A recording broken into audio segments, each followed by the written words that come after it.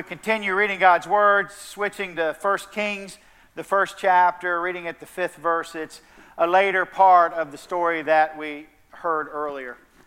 Listen again for God's Word. Now Adonijah, son of Haggith, exalted himself, saying, I will be king. He prepared for himself chariots and horsemen and 50 men to run before him. His father, King David, never at any time displeased him by asking, Why have you done thus and so? He was also a very handsome man, and he was born next after Absalom. He conferred with Joab, son of Zeruiah, and with the priest Abiathar, and they supported Adonijah. But the priest Zadok and Benaiah, son of Jehoiada, and the prophet Nathan, and Shimei and Rei, and David's own warriors did not side with Adonijah. Adonijah sacrificed sheep, oxen, and fatted calf by the stone Zoheleth, which is beside in Rogel, and he invited all his brothers, the king's sons, and all the royal officials of Judah. But he did not invite the prophet Nathan or Benaiah or the warriors or his brother Solomon. Then Nathan said to Bathsheba, Solomon's mother, Have you not heard that Adonijah, son of Haggith, has become king, and our Lord David does not know it? Now therefore come, let me give you advice, so that you may save your own life and the life of your son Solomon.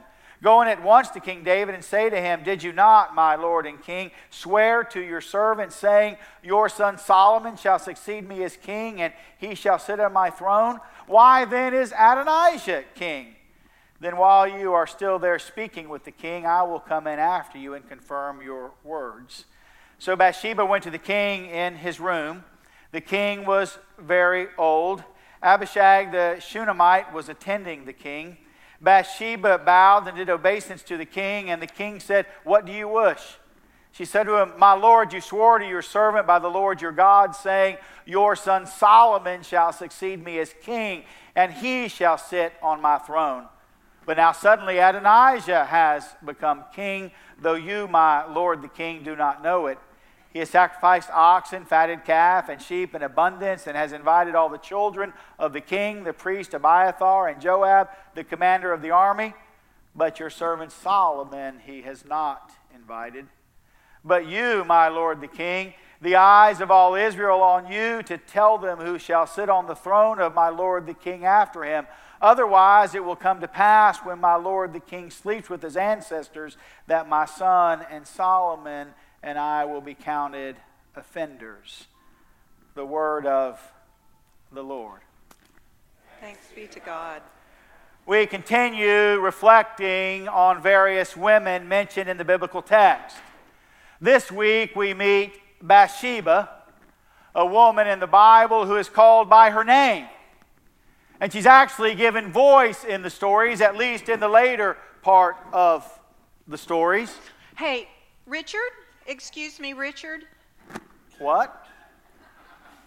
Well, you've been carefully telling us about women without names in the biblical stories, and how women often are not even given voice in the stories. So you have been listening. Well, you've been talking about women.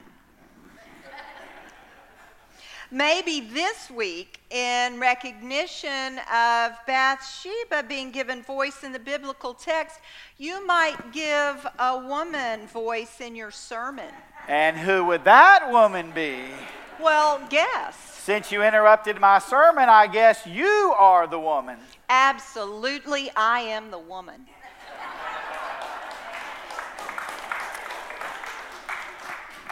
Okay, so we'll include a woman's voice in the sermon. Do you think it'll make a difference in how we look at the biblical text and how the sermon comes out? Well, in some ways, maybe not. We both approach the text seriously, looking at the story and its context and what it has to tell us today. We even borrow and sometimes steal each other's study books when we're interested in a text.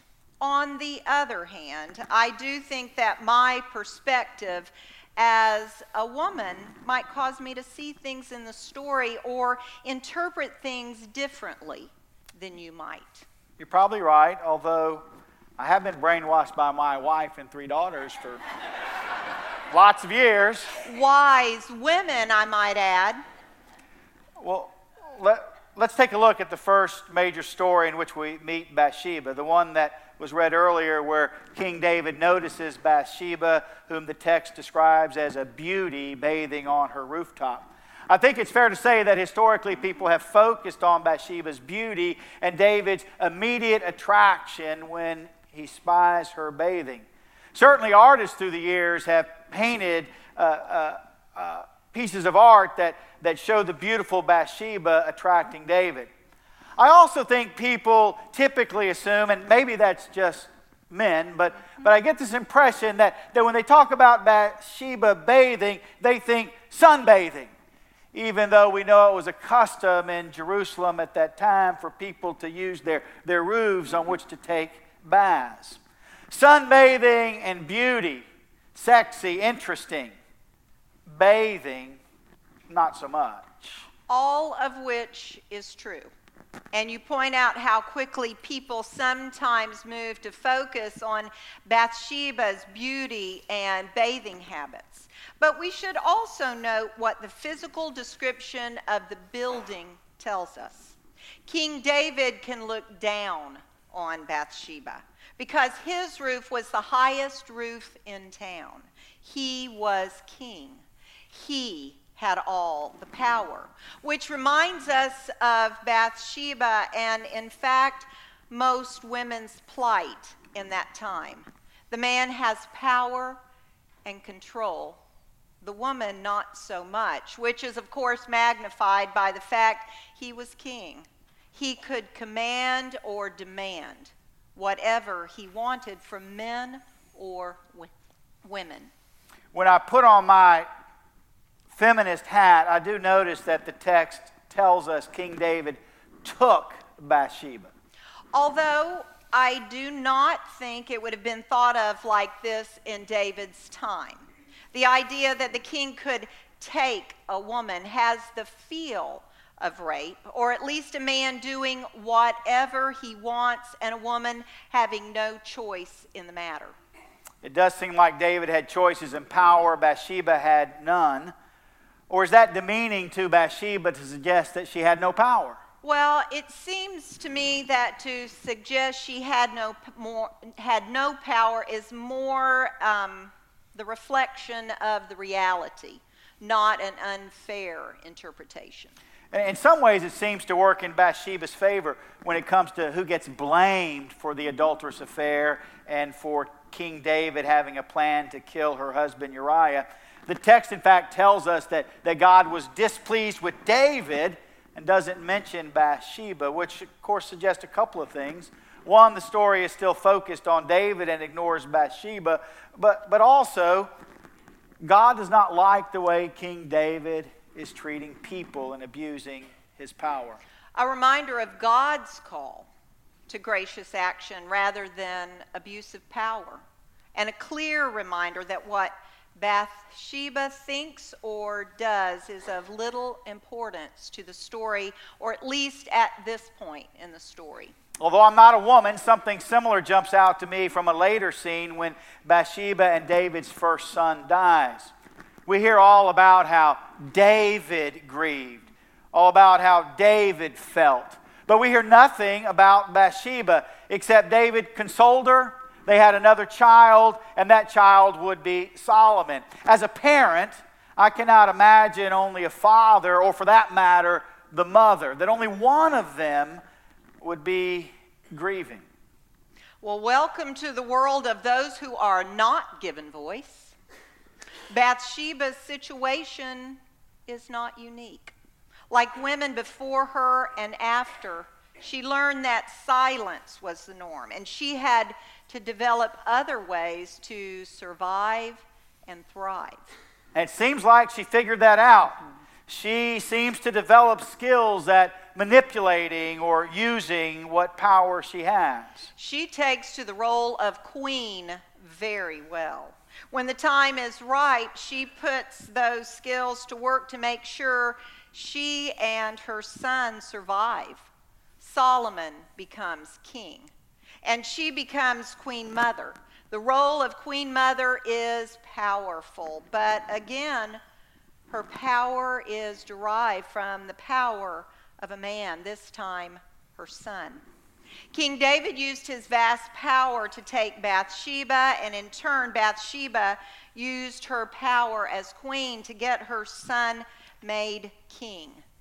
Either way, there would have been a king after David, one of David's sons, but God was working through these human actions of power and manipulation to get Solomon on the throne. At the end of the day, the covenant stands, and the sovereign God will not be deterred or thwarted. It does seem that Bathsheba came into some power. When she hears that King David's son Adonijah is going to become king, she goes to work. She visits the old and weak King David and tells him that he had promised her their son Solomon would be the next king. Do not miss that we have no record of David making that promise to Bathsheba. It seems clear that she has learned how to manipulate King David, just like the prophet Nathan encouraged her to do. If we're going to talk about stereotypes, this part of the story feels like it's the old stereotype of a younger woman taking advantage of an older man. But the text makes sure we know it's not a sexual thing, because we had already been told that King David no longer had interest in that. And it should be noted that Bathsheba's manipulation makes Solomon king, which seems to be God's will for Israel. So what is our takeaway from Bathsheba's story? I know it's an important story because the story of God's people is told, and so much is made of Jesus' lineage, and it traces back through David. And in fact, we know, and the Gospel of Matthew reminds us, that David's line goes through Solomon, whose mother was Bathsheba. So we know we need to pay attention to Bathsheba's life. God pays attention to Bathsheba's life and worked through both her role of being manipulated and her role as the manipulator to work out God's purposes. Unnamed women or named women like Bathsheba demonstrate that as the story unfolds, God is working our flawed human desires, like Bathsheba's need to see her son made king, in ways that bring God's purposes to life. Not just God working through flawed humans like Bathsheba and us, but God's saving grace that saves flawed humans like Bathsheba, like David, like Lisa, like Richard, like all of us. And also uses flawed humans like us to save others.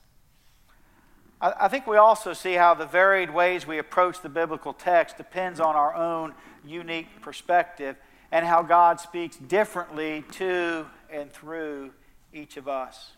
But then these differences do not limit God's saving grace, but reveal how expansive God's grace really is.